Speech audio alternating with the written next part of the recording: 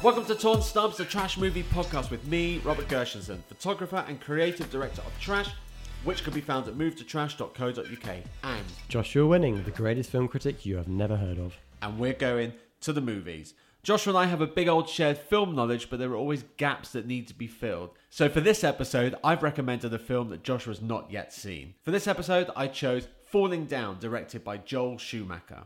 William Foster, played by Michael Douglas, is stuck in traffic, feeling the pressure of the LA heat. He snaps and abandons his car on the freeway and begins to walk across town towards the home he once shared with his ex-wife in order to celebrate the birthday of his estranged daughter. Along the way, he encounters a cross-section of lower-class society, giving us an insight not only into America in the early 90s, but also into his slowly unraveling psyche. Closing in on his path of destruction is police detective Prendergast, played by Robert Duvall, who is 1 day away from retirement and has a burning desire to solve one last case to earn true validation from his colleagues and his wife. This is a film that whenever it was on when I was a kid, you know when you're like flipping through the channels and boom, there's a film on. If this film was on, I just had to watch it, regardless of where it was in the schedule. Whenever I clicked onto it, if it was halfway through, if it was right at the beginning, I had to watch it. Another one of these sort of films was Trading Places, but two very different films. But this, I just fucking love this movie. It is, you just get this feeling of constant pressure, of constant the heat and the constant tension between Michael Douglas' character, who essentially represents America, and all the different elements of society that he comes into contact with, and the tension. It's such a tense film, and I fucking love it. I'll never ever tire of this movie. But I'm guessing by the way you're looking at me that you did not like this. I really, really wanted to like this because the opening scene where William defends Faster is sitting in his car, and he's like gradually getting more and more kind of stressed out by this traffic jam, this roadblock, because there's like supposedly there's some kind of like road work going on down the freeway, which we find out later on. And it's like there's like close-ups of kids in the cars banging windows, and there's close-ups of guys turning their radios up, and there's a fly buzzing around, and you completely feel why. You understand why he would abandon the car. Like, that's the only logical thing to do, is to go, I don't fucking like this situation. I'm going to get out of it, so I'm going to leave my car. Yeah. And that seems like a very sane choice. But society says, you don't leave your car. So it's kind of a very interesting kind of dichotomy that he's in the middle of. And he chooses to leave it. And that's really interesting. And it's like, yeah, fuck yeah. Because the number of times I've been on a packed tube thinking, this is not my life. This is not my life. I can't believe I am choosing to stand on a packed train with someone's elbow in my face, and like, you know, it's just horrific sometimes. And so we all identify with William's frustration and decision not to play by the rules. That said, I felt the message was so muddled. I felt like, even though the film is really, really relevant in a lot of ways, because, you know, William is essentially he's a racist. He hates the Korean shop owner, and he kind of rants about, you have any idea how much money our country has given to Korea and things like this, which is horrific. But it taps into that really anti-Brexit feeling where people are really angry about this perceived invasion, which, I mean, personal level, I don't see it as an invasion. I think it's utterly ridiculous. But this film does tap into that. It's white collar America, and it's just happened now with Trump. Yeah, it is. I just found it really uncomfortable for a number of reasons that I don't think that were intended. So there's a white guy going around town shooting things up with a machine gun, which in our like woke generation it's just so kind of woke. Yeah, we're just so woke. I just found that really uncomfortable. It was like, it just reminded me of everything that's awful about America. And it's like, well, this guy, are we meant to be identifying with William because he's fighting back, or we can't because he's armed and he's dangerous? So even though he's acting out our own kind of inner frustrations, he's not doing it in a particularly constructive way. I don't know if we are meant to identify with him. Well, I was confused about that. I didn't understand what we were supposed to be doing with this film. I mean, does there have to be a message in a movie, or can we just watch someone unravel and take away from that what we want? But I don't think there has to be a message. And do we have to necessarily identify with the main character? If anyone, maybe we would more identify with the Robert Duvall character. Yeah, I agree. And in a way, that if you break it down to what each character wants, they want the same thing. But that's true. Their perceived enemy are two very different people. Michael Douglas wants validation from... Well, he wants validation from his ex-wife. He wants maybe validation from himself. And he definitely feels hard done by because, he's done whatever that defense work was for the government, and then he was cut off and cast aside. So he wants validation from his government, from his country that he feels he's contributed to, which is why he had a go at Mr. Lee. And Prendergast wants validation from his colleagues, and he wants validation from his wife. Yeah, I just felt like it could have played a far more interesting and subtle game with William, because all the things he's frustrated with and by are things that you can identify with on an emotional level, I think. Things like what? So things like when there is actually a fantastic scene where he goes into a fast food restaurant and he gets really pissed off at the false advertising when there's that pathetic burger that he gets given. I mean, and this is what I'm talking about. Yeah, everyone's juicy and succulent. And look at this. Pathetic. Exactly. When I studied business studies at college, we did a unit on customer service. The lecturer used that entire scene. No way. To identify how you give and how you don't give either good or bad customer service. Oh my God. Yeah. Bloody hell. So they used basically a renegade psychopath as a good example. Wait, is he a psychopath or is he just someone pushed to the edge? Like you said, when you stand on that hot tube and you think, this is not my life. Mm-hmm. Isn't there a little part of you that thinks the guy that stood next to you sweating and just being really inconsiderate, do you not just want to give him a fucking elbow in the eye?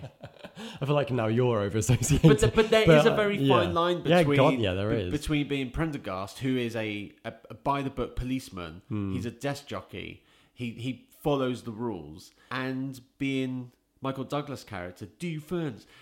There's a very fine line, and all it takes is you to snap and you become Michael Douglas. Yeah, but I just didn't understand. I just didn't get how he was kind of an anti-hero, but also he's a villain. And like he says at the end, "Oh, I'm the bad guy. How did that happen? Like, when did that happen?" And that's a great line. But does anyone think they're the bad guy? Well, yeah, exactly. Like that's the thing is, the baddies always just have really specific kind of motivations, I guess. I don't know. Like one man's freedom fighter is another man's terrorist. Someone's always going to think they're the bad guy. Someone's always going to think they're the good guy. Yeah, but the reason that I found it really uncomfortable is that, okay, if we're supposed to identify with him and understand him and feel like we are in some way him, I find it very uncomfortable that the only way to make him look good is to put him in a room with a racist, homophobic, sexist Nazi. Like, that's the only possible way they could make him look less of a villain, is by putting him in a shop with somebody who is basically Satan. Like, that's the only way they could do that. That's the only reason that character exists, is to go, no, look, this guy's evil. Michael Douglas's character isn't evil. He's just kind of like a little bit misguided. But then he's still going out shooting people. And he's still... But he shot the guys who shot at him. He shot the guy's leg. Yeah, but he still shot him in the leg. But he was just sat there fixing his shoe, minding his own business on their turf. Mm-hmm. So he was taking his just revenge, you could say. Does that make him bad, or does that just make him human? I don't know. I just think that anything involving guns ain't good news, basically. So it was a very... I know it's relatable now, but I think this film is very specific to LA in the early 90s. The race tensions, the race riots, Rodney King. Yeah, because it was shot at the same time as the LA riots. Yes. So that kind of filtered into the making of the film. And it is downtown. It is very like, I mean, it's shot in shitholes, essentially. Yeah. Really run down. Well, it's Venice Beach, isn't it? Is that Venice? Some of it is based around Venice Beach. Yeah. Is that which now is really nice. Yeah. So it's very, there's a real economic, it's shitty economic slant to the whole thing. Like the black guy who is the black version of Michael Douglas' character. He's even wearing the same short-sleeved white shirt with the black tie, and he's saying, I'm not economically viable. The guy outside the bank. Yeah. Yeah. He is another version of Michael Douglas. So it's all, the film is littered with versions of the same person, but because of certain attributes, whether they're black or whether they have money or whether they have supposed authority, they have a different status within society. So if one person is completely oppressed, then are they validated and just to take their revenge, or not even their? In the case of the guy outside the bank, he's rebelling against the system, and he gets taken away by the police. One of which looks Latino, and one of which is black. Yeah, I'm glad that they did that, because What took him away? No, I'm glad. I love capitalism. I'm glad that they kind of visually cleared up that William isn't a racist, because that's what made it uncomfortable in the beginning, is that you just felt like, well, maybe this guy actually is a racist. And when he saw the guy outside the bank, I was like, oh God, what's he going to do? Like, but there's a identification. But there's an understanding. He completely identifies with that guy. Yeah, I think one of the big problems I had was I could imagine the script meetings about this film, and I could imagine the way that they decided to rewrite certain bits in order to justify other bits of the script. Like what? So the bits where the gender politics is quite odd, where the Robert Duvall's cop is, yes, his wife is at home and unwell, but he still expects her to have dinner ready for him when he gets home. And is that a generational thing, though? Maybe, but it still didn't. Still didn't feel right. And it's like, so did they decide to justify that by giving us a female cop and being like, look, women can be cops as well? But this film's 26 years old now. You're looking at this with 2018 eyes. I am. I'm one of those pathetic woke generations who destroys everything. Like there's people who are like, oh my God, Friends is like so homophobic and sexist and stuff. You're getting triggered. That's what you're getting. You essentially are getting triggered. I think I probably would have loved this if I'd seen it 10 years ago. That's very interesting, But watching it now, I think that I'm just far too enlightened. But you can watch Friends. I because mentioned I watched on one it of 10 the other years ago. podcasts, I've just watched all of seasons 1 through to 10 of Friends, and there are things in there that you think, oh, ouch, I just wouldn't get away with that now. And it's bizarre when I watch things like Alf Garnett. Do you know Alf Garnett? No. So he was a comedy character played by Warren Mitchell in the 70s and 80s, and it was all like, oh, my father-in-law, or that N-word next door, which seemed to be acceptable in the 70s, but as you move on now, no, it's not acceptable. And even elements of 40 Towers not acceptable now. Because he's a joke. It's just Manuel bizarre. is a joke. Yeah, exactly. It's just bizarre that Friends has now moved into that realm where certain things are not acceptable. Yeah. But they should remain, because it is a pure sign of the times. It's a document of the times. Yeah. Yeah. And I think as far as Joel Schumacher's non-Batman movies, this is his best.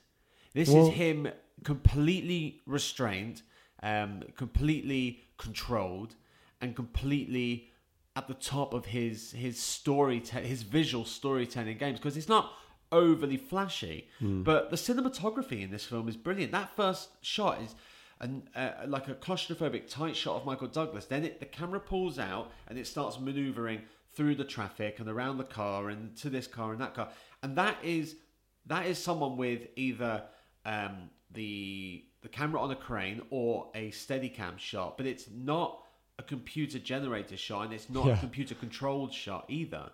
That is genuine hand to eye and focus puller coordination, and it's brilliant. It's breathtaking. This is essentially as Joel Schumacher's Schindler's List. It's like he did Lost Boys, which was obviously a cult phenomenon and is fantastic. Before that, he'd done St. Elmo's Fire. After that, he did Flatliners. Oh, I love St. Elmo's Fire. St. Elmo's Fire is awful film. But he did this, and then he did The Client, which was kind of another kind of grown-up legal drama.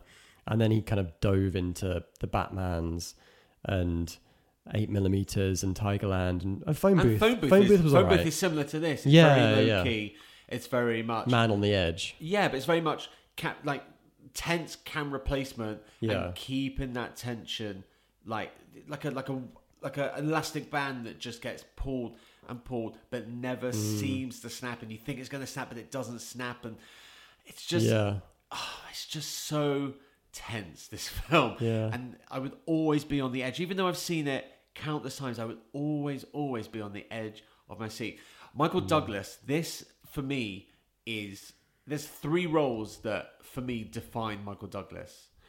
And this is the top one. So this is, I don't think he's been better ever than this. This is the film that was almost like he was destined to be in. Because he is when he's on form, he is a fantastic actor. He's just done a lot of shit.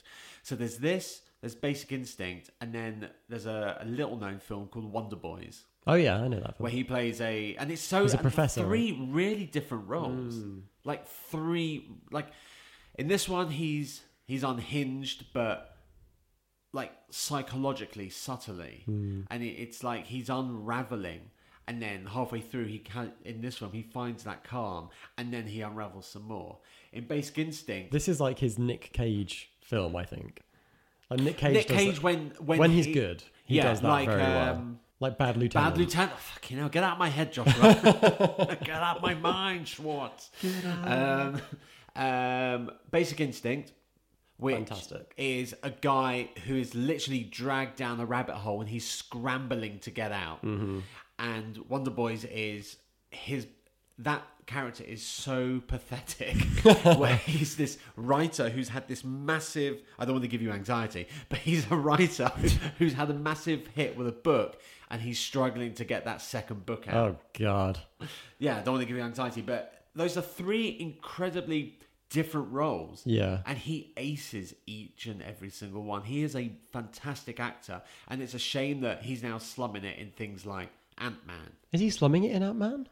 I don't know if he's slumming it. He's slumming it in Ant-Man. I think he was pretty good in that. Compared to Basic Instinct? Well, but the thing is, he doesn't get a chance with a film like Ant-Man to actually... Because he's not the star of the show. No, he's not. The CGI is the star of the show in Ant-Man.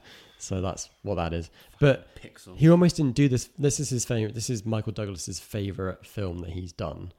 But he almost didn't do it because he just done Basic Instinct. And I think he was like, I think I'm going to take a break. Because he'd made like 7 films in 2-3 years or something. Yeah. Which, okay, fair enough. This is at the peak. Take a break. So maybe he actually was William when he was just like, I need to take a break, but oh my God, I'm working so hard. I love that section in the middle where he's kind of, his tension has unraveled and he's got so tense that he's killed. It's that bloody tea again. He's got so tense and he's killed the Nazi guy. And then the next thing, he's calling the ex-wife and he's saying, who were you on the phone to? A while ago I tried to phone. And the camera's a little bit away from him and it's on the other side of all these like warehouse style shelves. And you can see that something's changed. He's got a different shirt on. But it's more than that. He's serene. He's found this calmness. And it's almost like him saying, this is me. Well, he's justified himself because he's kind of gone, I'm not a Nazi. I'm a good guy. Like the Nazi has kind of enabled him in some way to unleash his own crazy. I think it's more than that. I think it's him saying, him kind of on a subconscious level accepting that this nutcase who you see is me. The person who I was in the home videos where I'm like, oh, come and have your birthday cake, or whoever I was at work before, before it started coming out to me. He's accepting this is me because he's so calm and collected and serene. And then the tension starts building up again. And he's on the pier and he's like, I'm the bad guy? But that's a terrifying thing because I don't think he is that guy. I think that's a really tragic kind of conclusion that he's come to. That how could he ever know if he is or isn't that guy? He's clearly mentally unwell. He's not thinking clearly in any way. He's had a horrific experience with a Nazi who he's just shot dead. I don't believe that you can come to that conclusion from that series of events. I think it's a tragedy. You think the whole thing's a tragedy? I think that him dying at the end is a tragedy. I think, yeah. Do you think if this film was made now, he would have survived? Because I have a theory. I don't know actually. I think that because it fits, eventually it fits into that good overcoming evil, and he gets killed by the good cop. So it kind of fits into that. And by the way, when he fell off the pier, I was like, that wasn't Michael Douglas. And it's like, you're just so aware now. Nowadays, you're so aware that was a stunt guy. Yeah. But anyway, I thought if this was made now, he would have survived. He would have gone over and into the water, but he would have survived. There would have been a tag at the end. Well, he was floating, so that means he's alive. He was floating face down dead. But I think it would have been made by Blumhouse. It would have been made by Blumhouse, and it would have immediately... It would have been a hit, and it would have immediately had a sequel greenlit where he was rebranded as an anti-hero in the death-proof sense of the word, and he would be a reformed character, and they would ring out 6 sequels where he helps people with his rage. So he'd be like the modern day Punisher. He would be, yeah. It'd be Death Wish, which there is another one coming out. Yeah. He would be, A Walk Among the Tombstones. He'd be Taken. It would become a franchise. It's great that this is a standalone film. It's a beginning, a middle, and an end. We don't need anything from after it. There is no more story. And so it didn't get a sequel or anything because it did okay. It did like 40 million on a 25 million budget 5 years ago. So it did fine, but yeah, I guess they just didn't make sequels really to films like this, did they? Unless it was kind of like they could have explained that he was alive at the end. Yeah. They could have. Well, they made sequels. What's that? What 6 or 7 Death Wish films? Yeah. Beverly Hills Cop had 3 of them. I've actually never seen any of those. Really? No. Yeah, it's all right. I wouldn't do it on the podcast. There's nothing much to talk about it. Robert Duvall, he is an acting masterclass. That guy is he's so mesmerizing to watch. And it's so different because whenever I think of Robert Duvall, I think Tom Hagen from the Godfather trilogy. Oh, yeah. He played the lawyer who was adopted by the Don. This is as far away from Tom Hagen as possible. Tom Hagen has respect of everyone. Even though he'll never be Don because he's not a blood relative, he has the respect. And his kids in the third one have the respect because they are Tom Hagen's kids. This guy has no one respects this guy, not really. Even the chief says, that thing I asked you before when I asked you to stay, I just asked that because I meant to. I don't want you to say you're a fucking terrible cop. I'm paraphrasing here. Pretty much saying, just fuck off. Yeah. He doesn't have the respect of the chief. Yeah. And then you get that great payoff line at the end when he's like, fuck you. Oh yeah, fuck you very much. Yeah. Fuck you very much, chief. But he doesn't have the respect, and he plays this like... But you don't know why, do you? Well, he's just a desk jockey. He's taken himself off the... because of his off the street work, because his wife's grief. And... Well, yeah, because the kid died, and I guess he wanted to please his wife and not die, so he stays out of danger. Which I guess is, in this world, are cops judged upon how much danger they can avoid? Yeah. I mean, probably. his female cop buddy takes a slug in the stomach. But then even he gets to go and save the day. Oh, it was so cool when he's like chatting to them with the popcorn, and then he just quickly flashes his gun, just opening his jacket. Oh yeah. She's like, oh, okay, now I know. I feel safe on. now. I liked his chemistry with Rachel Tickerton. Is that the cop? Yeah. Sandra Torres, who was from Total Recall, our favorite film. Fuck, she was. Yeah, she was. She's on Mars. Yeah, but who was it? Not Maria. What was the character called? Oh, can't remember now. Oh, Melina. Melina! That's it, Melina!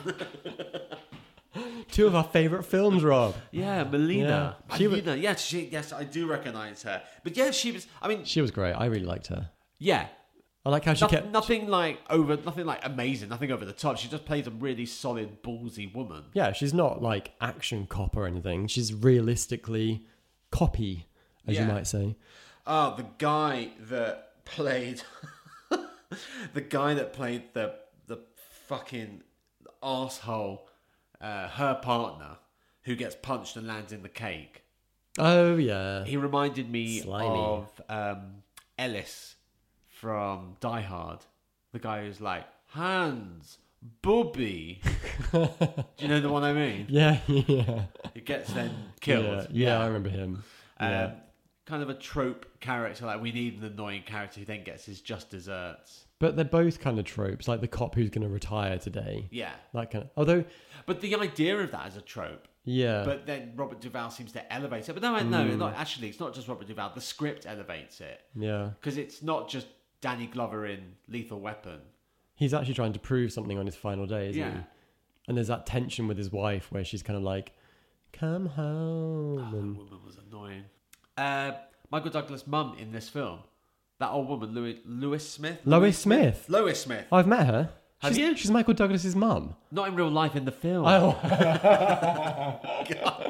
When did you meet her? I met her in Sundance last year. What was she doing? She was lovely. She did a film called Marjorie Prime. Okay.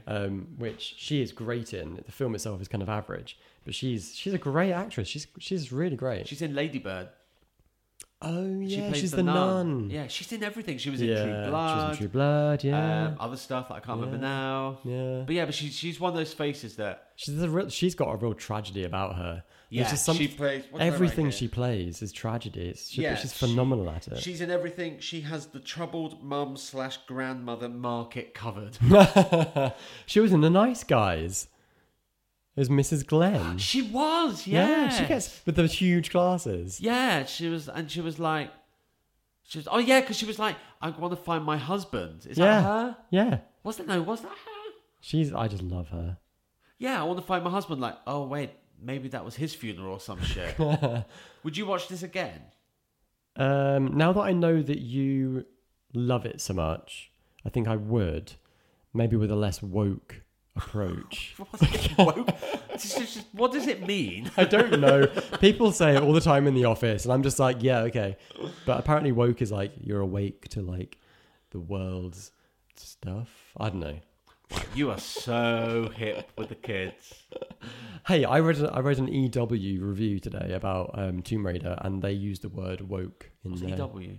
Entertainment Weekly. Oh. Yeah, they used the word woke in their review, so clearly I am it was down. Written by the intern, that's I'm why. down with the kids. It was written by the fucking intern. The word woke applies to this film then. No, yeah, you're right actually, because it's almost like he's coming out of this shell, this masquerade that we're all meant to just stand in place and not leave the car on the sidewalk. And he's going, no, fuck this. I want my breakfast now, even though it's 3 minutes past the cutoff time. If it was made now, it would be heavily, heavily sanitized. And I think that would be a disservice. The fact that this film is so close to the bone in terms of its opinions or its perceived opinions towards gay people, towards the lower classes, towards ethnic minorities, it's kind of shocking. But nowadays we get things like Get Out, which is more satire. And it's not as heavy-hitting and biting as these kind of subjects maybe need. Yeah, I'm not really sure that we're making this kind of action film at the moment. Is this an action film? I think... I don't think it is. What do you think it is? I think it's a tense thriller. It's a social commentary film. I don't think it's an action film. There's only one big explosion. There's no one... I mean, it's quite grounded. It's not like Michael Douglas went, I'm getting my revenge. Yeah. He's not walking away from the explosion. He didn't even mean... I mean, he didn't know how to use the bazooka, and he didn't even know that he was going to shoot it down the pipes. It was like an accident, and he was like shocked when it exploded. And he didn't know that, so it's just a sensitive trigger. It's just a sensitive trigger, which is pretty much Now, sensitive trigger. Everyone gets triggered. So that was Falling Down, directed by Joel Schumacher. What do you think? Let us know on Twitter @TornStubsPod. We're also gathering these things called 5-star ratings. So if you want to give us a 5-star rating, please do. On Apple Podcasts. We're off to Whammy Burger for breakfast. Until next time, I remain Robert Gershenson. I'm Joshua Winning. Cut!